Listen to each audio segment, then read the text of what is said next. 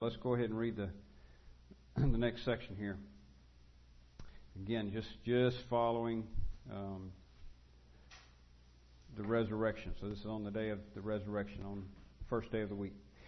Verse 19, John 20, verse 19. On the evening of that day, the first day of the week, the doors being locked where the disciples were for the fear of the Jews, Jesus came and stood among them and said to them, "Peace be with you." When he had said this, he showed them his hands and his side. Then the disciples were glad when they saw the Lord. Jesus said to them again, "Peace be with you. As the Father has sent me, even so I am sending you." And when he had said this, he breathed on them and said to them, "Receive the Holy Spirit. If you forgive the sins of any, they are forgiven them. If you withhold forgiveness from any, it is withheld."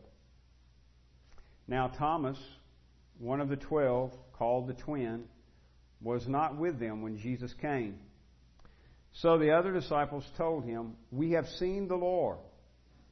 But he said to them, "Unless I see in his hands the mark of the nails, and place my finger in the mark of the nails, and place my hand into his side, I will never believe." 8 days later, his disciples were inside again, and Thomas was with them. Although the doors were locked, Jesus came and stood among them and said, "Peace be with you." Then he said to Thomas, "Put your finger here and see my hands, and put your hand and place it in my side. Do not disbelieve, but believe." Thomas answered him, "My Lord and my God." Jesus said to him, "Have you believed because you have seen me? Blessed are those who have not seen and yet have believed." Now Jesus did many other signs in the presence of the disciples, which are not written in this book. But these are written so that you may believe that Jesus is the Christ, the Son of God, and that by believing you may have life in His name. Amen. All right, so here again, Jesus, as we read this morning, appears to Mary, and then we also find Mary coming to finding the tomb empty, and then Peter and John coming and finding the tomb empty. So things are starting to really stir here, and now Jesus is beginning to make appearances. First appearing to Mary, and you got that in about verse 15 down through 18, and then now he's appearing to the disciples minus Thomas in verse 19. And the doors being locked. It's interesting. John notes that twice. It doesn't really give much detail there, but it at least makes it sound as though Jesus just kind of passed through the wall or the door or whatever, just kind of appeared in their presence. And certainly here he's in his glorified state. So that something like that is what apparently occurred. So they've got the doors locked for fear of the Jews, and Jesus enters the room and says to them, and this little phrase too is recorded 3 times here, "Peace be with you. Peace be with you." Just a little ways back, he told them that they were going to be in grief because he was going away. "I'm going away. Where I'm going, you cannot come. You cannot follow." And he tells them that they're going to be grieved. But then he says, Your grief, your mourning is going to be turned to joy. And now that is what's taking place here. So he appears to again, I was talking about this morning, the transformation. Everybody's realizing what's going on here. And he appears to them here in the room, and the first thing he speaks to them is peace. Peace.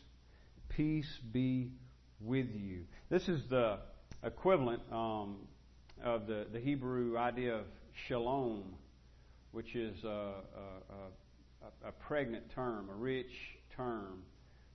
So a lot of times and in other words, it's probably more to it than just what we think of when we think of our word peace. But a lot of times the way that it is summed up is with the phrase well-being. But it carries the idea of prosperity, of God's favor. So, for example, when you think in the Old Testament of God's chosen people, the idea was that they would, they didn't do this, but the idea was that they would walk with the Lord and in obedience with the Lord, worshiping the Lord, and that the result of that, they would always know His favor and enjoy prosperity. Shalom. Shalom. And that's how they greeted one another. And that's how they say goodbye to one another. Wishing shalom, well-being to one another. Again, it's a rich Hebraic concept. And this is the Greek term here that's what it's translating. So it's not just an empty, hey, how are you doing type thing, or have a good day. Peace be with you. And he'd said earlier on in the final discourse that he said, I'm leaving peace not like the world, peace not like the world gives. In fact, he says at the end of John 16 that even though we have tribulation in the world, we can be of good cheer. We can be at peace in Him. So peace be with you. That's said 3 times. Verse 19, verse 21, and then further down in verse 26. When he had said this, verse 20, he showed them his hands and his side. Then his disciples were glad. And here's the realization for them. His disciples were glad when they saw the Lord. Now this is kind of the equivalent of him appearing to Mary, and when he spoke to her, Mary, and she knew immediately who he was. Rabboni, and sorrow is turned to joy. and the night that we talked about this morning, the darkness of the soul, the light just invades, and they realize they're in the presence of the risen Lord. This is the Lord whom they love, standing in their very presence. And so Jesus says to them again in verse 21, peace be with you. As the Father has sent me, even so I am sending you. A couple of things I want to kind of focus in on here, and this is one of them.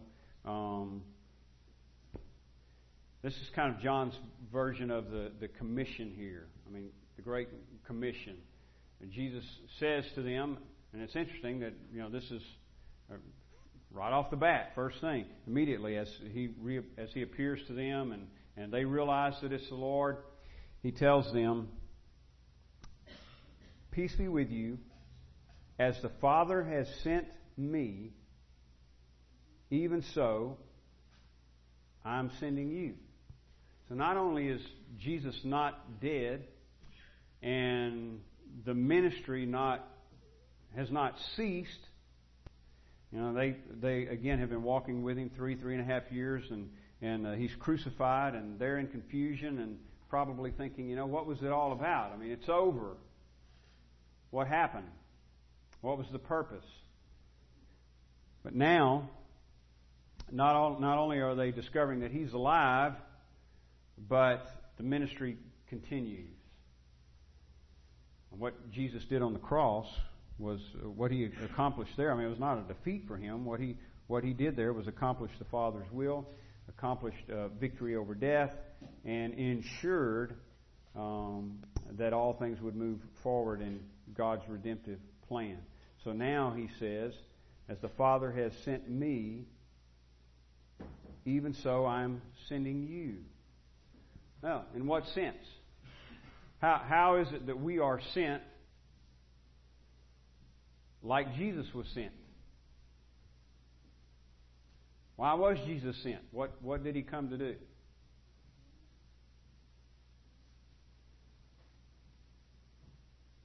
I'll tell you one thing, it's not.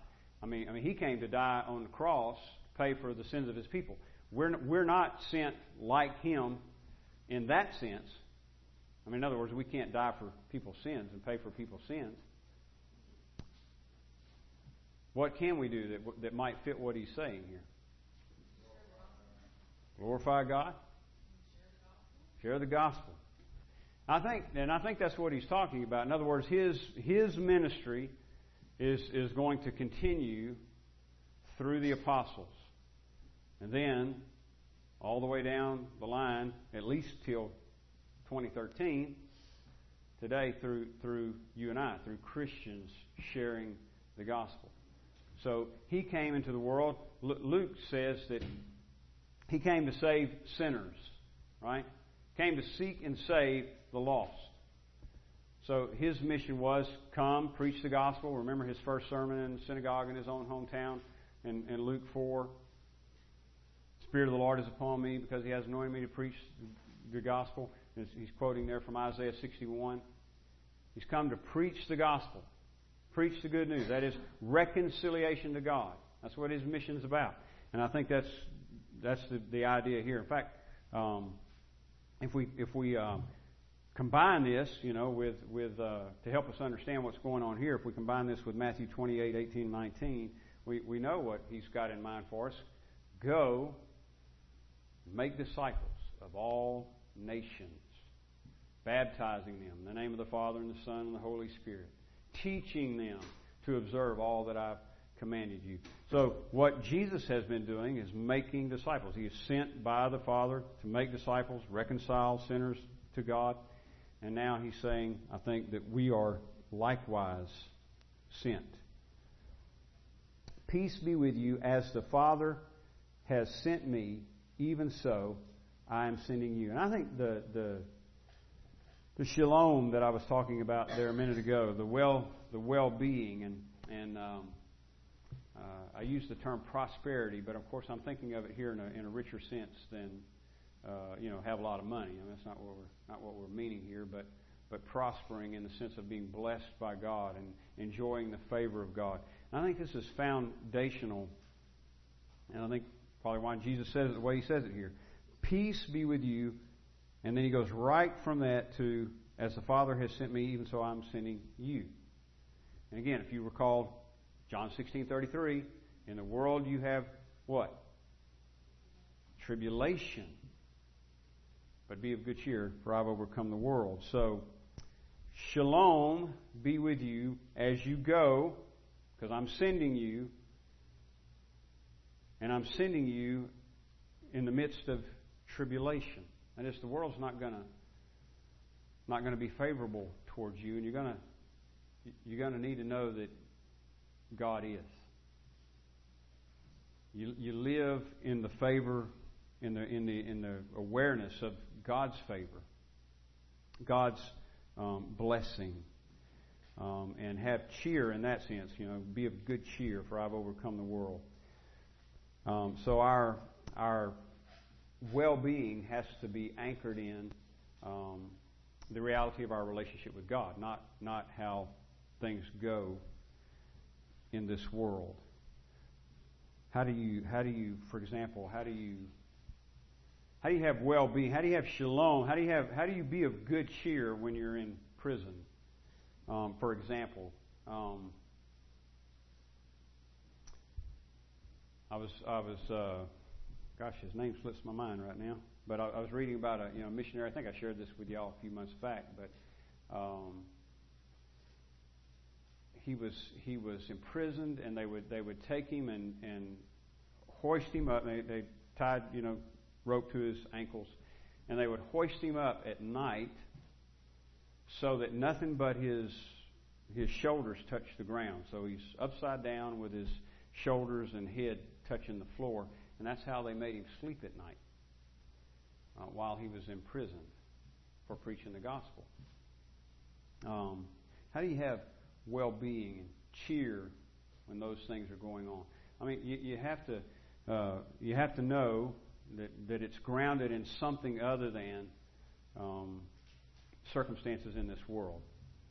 So I think when Jesus says shalom, peace, he's talking about something much deeper than. He's not talking about just feeling good. Let's put it that way. So we need that kind of peace because He's sending us into a hostile world. And when He had said this, verse 22, He breathed on them.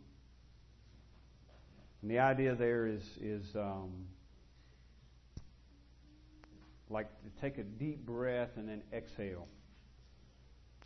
It's not really captured in the one word breathe. But He breathed on them and said to them, receive the Holy Spirit. If you forgive the sins of any, they are forgiven them. If you withhold forgiveness from any, it is withheld. So He says, peace be with you. As the Father has sent me, even so I am sending you. And then He breathed on them and said, receive the Holy Spirit.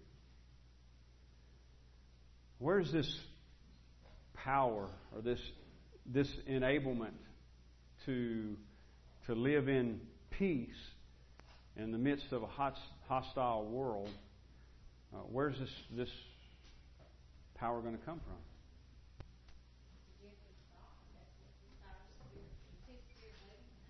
Yeah, the Holy Spirit, right? Empowers us to do what He says, as the Father has sent me, so send I you. So, not sending He's not counting on our own ability or our own stamina or something like that. And He's not sending us out alone.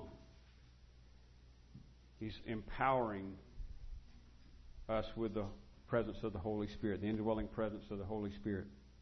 Receive the Holy Spirit. If you forgive the sins of any, they are forgiven. This is an interesting statement, isn't it? If you forgive the sins of any, they are forgiven them. If you withhold forgiveness from any, it is withheld. What in the world's going on there? Is that something unique to the disciples present, that they had power to forgive and retain sins, or is this something that also applies to you and I? And if so, how? There were other instances when God gave them power to forgive sins and to heal people or whatever, but then it was just upon them at a time. You understand what I'm saying? At a particular time. But now this is... I don't know. You may be referring to Matthew. I mean, Matthew 18. He says virtually the same thing in reference to church discipline. There, I think he's talking about the local church body. But I think, and in fact, I think what he has in mind, and we were talking about this a few minutes ago in the other room, just because we ran across something in the book we were reading, actually talking about this idea. So I thought I might read it, a quote from Martin Luther. But I think really what that entails there is essentially just preaching the gospel. So like in Matthew 28, go therefore, make disciples of all nations, baptizing them in the name of the Father and Son and the Holy Spirit, teaching them to observe all that I've commanded you. And we know, he says that all who believe and are baptized shall be saved. So in that case, sins are remitted. So I think the idea is I'm sending you as I was sent. That is to preach the word. And those who believe, if I can kind of sum it up or paraphrase it this way, those who believe, their sins are forgiven. So where the gospel goes out, that's the idea of loosing people from their sins. Those who don't believe forfeit that. Here's the quote I was referring to, and this is a reference to the Matthew 16 passage. This is a quote from Martin Luther. The ministry of the word belongs to all. Notice that's what he's got in view here, the ministry of the word. The ministry of the word belongs to all. To bind and to loose clearly is nothing else than to proclaim and to apply the gospel. For what is it to loose, if not to announce the forgiveness of sins before God? What is it to bind, except to withdraw the gospel and to declare the retention of sins? Whether they, that is the Roman Catholic, and this is where he's referring to, again to Matthew 16. Whether they, that is the Roman Catholic Church, want to or not, they must concede that the keys, that is the keys of the kingdom, the keys are the exercise of the ministry of the Word. So Luther is saying, when Jesus says to Peter, I'm giving you the keys to the kingdom, that what he's talking about is the ministry of the Word, and that the binding and loosing that Jesus is referring to is the idea of the proclamation of the gospel. And again, the way Luther describes that here, to bind and to loose clearly is nothing else than to proclaim and to apply the gospel. For what is it to loose, if not to announce the forgiveness of sins before God? What is it to bind, except to withdraw the gospel and to declare the retention of sins?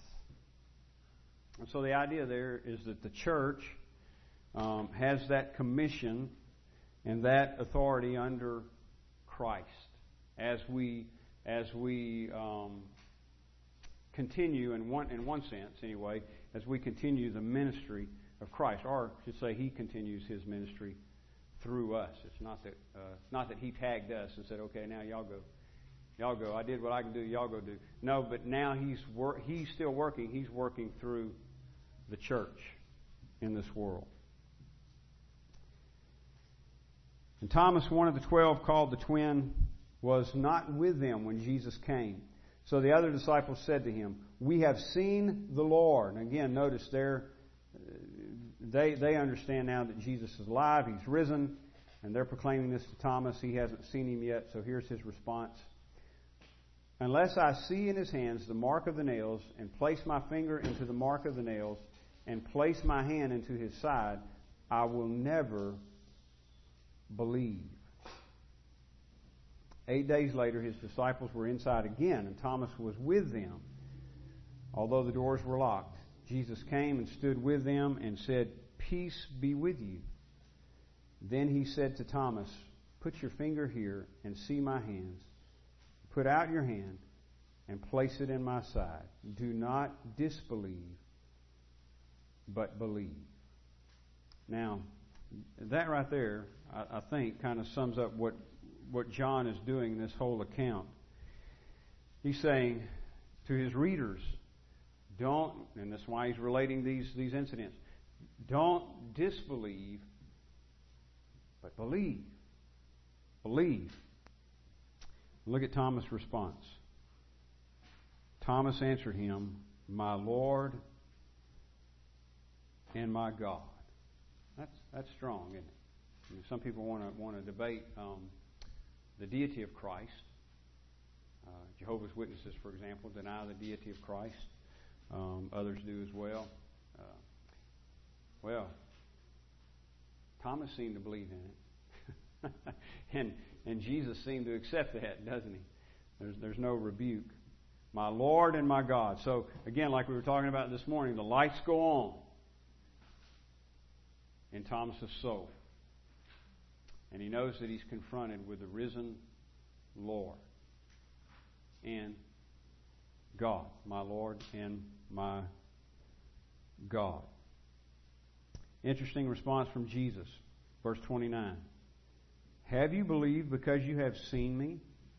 Blessed are those who have not seen and yet believed." You know, probably one reason John relates that, again, is for the sake of his readers. Because we haven't seen. And here clearly Jesus pronounces special blessing or more blessing, however you want to say it, on those who have not seen, as Peter and John and the others did, Mary did, as Thomas does here. Those who have not seen, but as they did, but yet believe. We're, at least in this sense, we're getting we're second generation, or further down than that actually. But these were eyewitnesses, first generation Christians, and we are, as Jesus said in His prayer in John 17, we are believing due to their report. They saw, we haven't seen, yet we believe. And then John, again in verse 30 and 31, gives that as his reason for writing the whole gospel. Now Jesus did many other signs in the presence of the disciples, which are not written in this book, but these are written so that you may believe that Jesus is the Christ. John's saying, that's what I've been doing. That's been my purpose all the way through this gospel account. These things are written. I'm writing these things. I'm conveying these things to you so that you may believe that Jesus is the Christ, and that by believing you may have life in His name.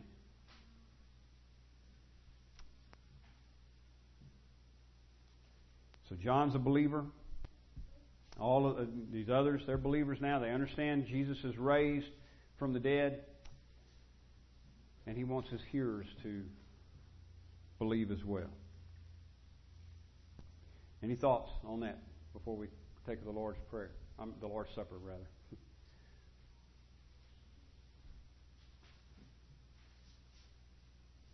Quiet group tonight.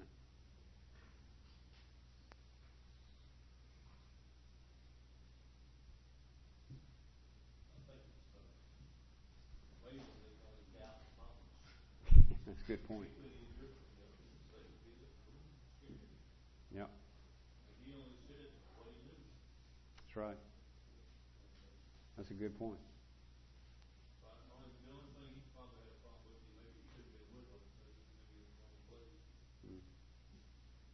He was actually kind of bold. You go back to and read in chapter 11, that's where Thomas was ready to die with you. They were trying to talk Jesus out of going to Jerusalem, and Jesus was set on going, and Thomas said, look, he's going. Let's go. We'll go die with him. Thomas was ready to die with Jesus if he had to. So.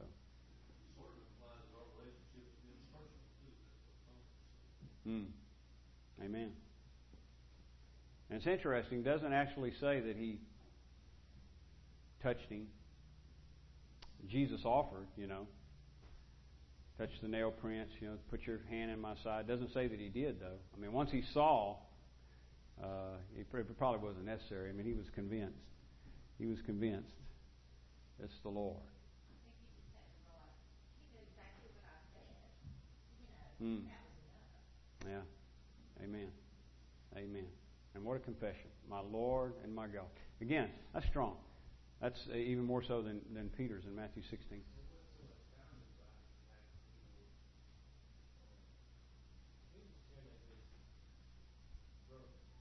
Mm-hmm.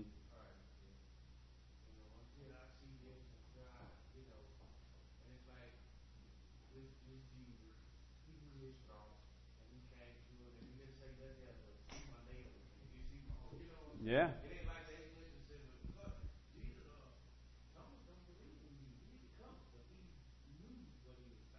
Amen. And was gracious, right, to make Himself known to Thomas, yeah, as well as the others, and to you and I, to make Himself known. Grace, grace, yes, ma'am.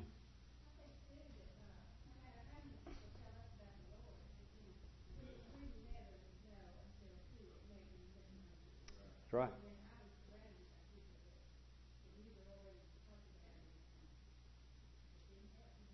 Yeah.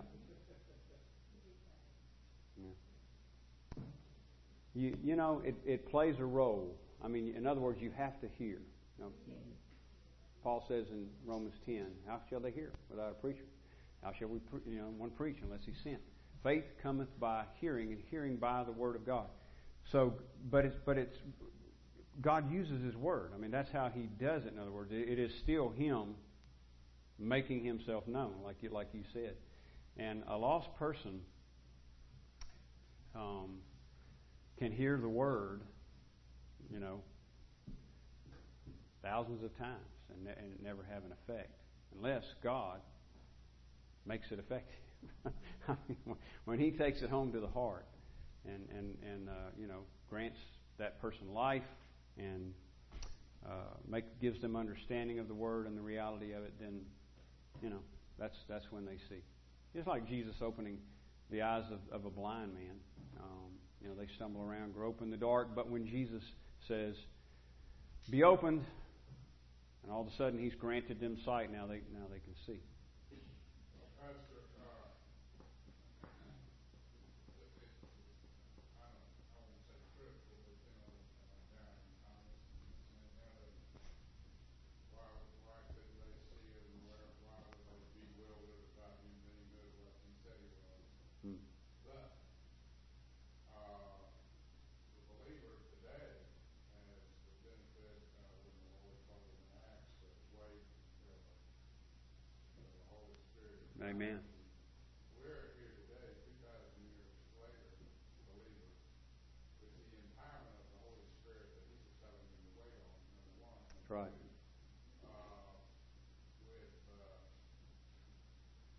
With the New Testament. Hmm. I mean, they didn't have in there, they didn't have That's right. we have the inerrant Word of God. The New Testament, the empowerment of the Holy Spirit, 2,000 years, think about it. And they were in a transitional period of it's one they believed in. Yeah. By grace, yeah. Amen. I mean, well, actually, yeah, right. Mm-hmm. By grace, and then without,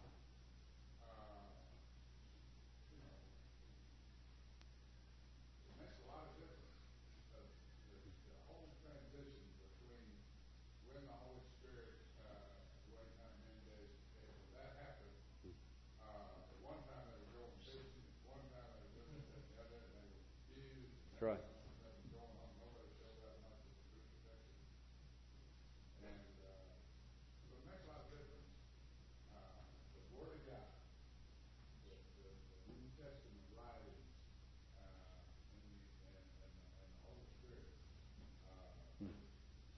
Amen.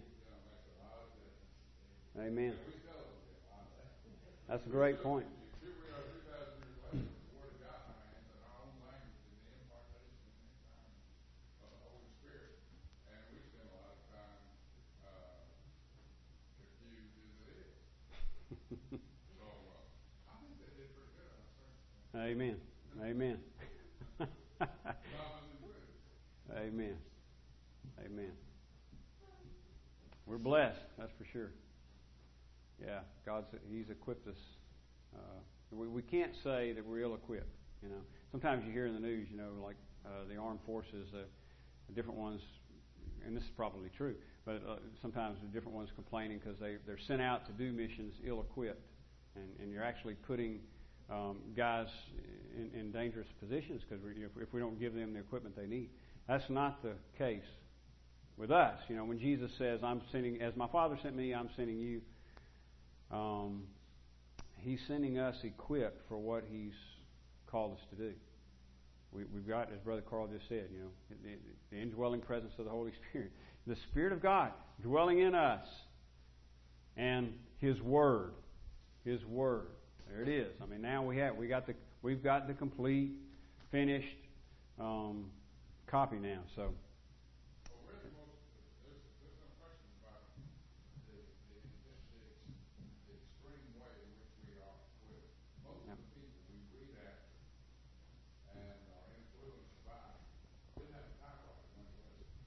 Yeah.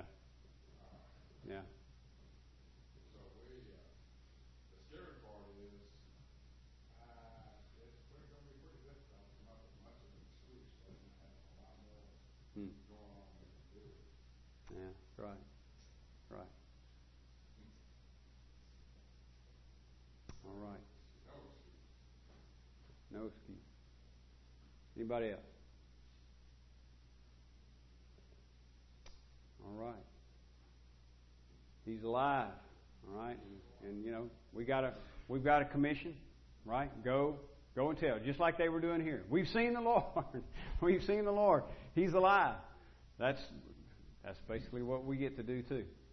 That's what we get to do. Notice how I worded that. We are privileged to be included to do that.